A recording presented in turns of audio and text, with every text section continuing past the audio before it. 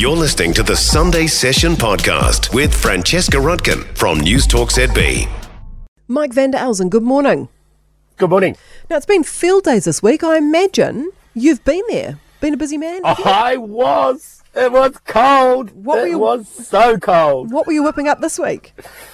This week, I'm a brand ambassador for FMG Farmers Mutual Group, and I kind of represent their lifestyle farmers.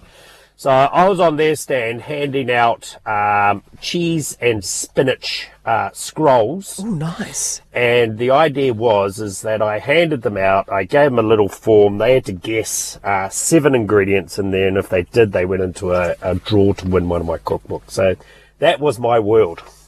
7 ingredients? Yeah, that was pretty quite easy. Few, yeah. You know? Okay. Wow. You know, spinach, cheese, yeast, flour. Yeah, that sort of thing. So, but I was actually amazed at the amount of people that got it bang on. You know, they didn't just get 7, they got like all 14 of them. So well done to all those people out there.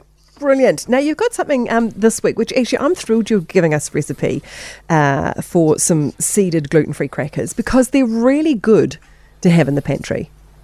Yeah, and one thing I noticed, and that's probably what kind of led me to write this recipe this week, and handing out those scrolls. Obviously they were made with flour, and the amount of people that were like, oh no, I'm gluten free, I'm celiac. It was extraordinary. It was probably 1 in 5. Yeah.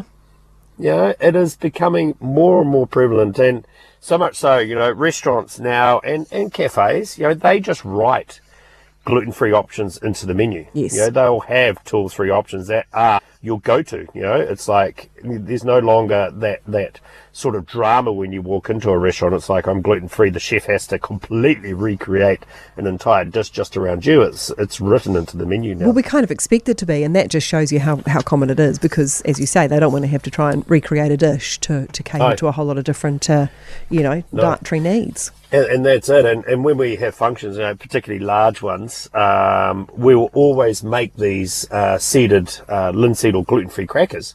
We'll always have them on the platters along with, very separate to flour-based ones. But I like them as an alternative to crackers, to be honest. Absolutely. They're actually quite delicious. Yeah. So, linseeds themselves, relatively easy to come by now. Most supermarkets stock them. Most like bin-ins will stock them.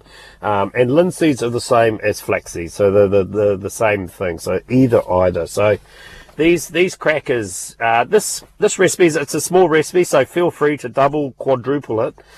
This will make up enough for 2 or 3 people to have a decent sort of amount of crackers on their platter with some hummus or something along those lines. So it calls for first up, you preheat your oven 170 degrees, and then into a bowl you want to add 50 grams or 2 tablespoons of whole linseeds into a bowl, and then pour over 100 mils of boiling water, and then just set that aside for 10 minutes.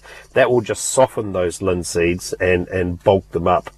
And then into another bowl, you want to add 30 grams of ground linseed, so that's about a tablespoon, along with a tablespoon of rice flour, a tablespoon of buckwheat flour, a teaspoon of ground cumin, a teaspoon of chopped up rosemary, fresh rosemary if you can, and a tablespoon of sunflower or pumpkin seeds, along those sort of lines. So, these are really more sort of pop in your mouth seeds. So mix those along with half a teaspoon of salt, mix that into a bowl, and then once that's all combined, add the soaked linseeds into your flour mixture and just give that a good mix. That will come together into quite a firm paste, enough so that you can basically spread it out in between 2 pieces of greaseproof paper.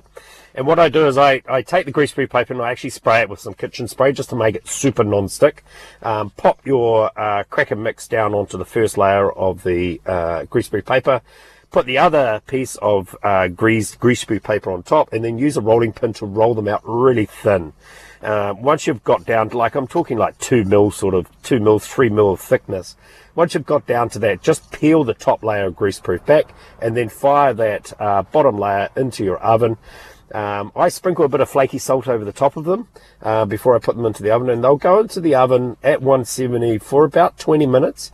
And what you're looking for is you want them to be completely dry. So 20-25 minutes once you can actually feel that they are completely dry, and when you lightly press them, there's no, they're not soft at all. Pull them out, allow them to cool down, and then once they're cool, they'll be super crunchy. And as long as you keep them in a snap lock container or like an airtight container, they'll be good for 3, 4, 5 days. They're a real easy go-to moorish, and you can add other seeds into there. You can add poppy seeds in there, sesame seeds in there. As long as you've got that base mix, the seeds can be swapped out. They're really quite universal. Have a bit of fun with it. Be a bit creative.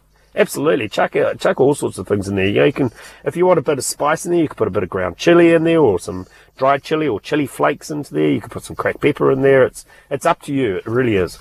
Wonderful. Thank you very much. Did you make any purchases at Field Days, Mike, for the farm? I may have brought a chainsaw. Oh, exciting. Possibly. And I'm quite afraid of it. It's rather large. Yeah, so I brought some protective gear alongside it as well. So, yes, I'll be testing it this afternoon. For more from the Sunday Session with Francesca Rodkin, listen live to News Talk ZB from 9 a.m. Sunday, or follow the podcast on iHeartRadio.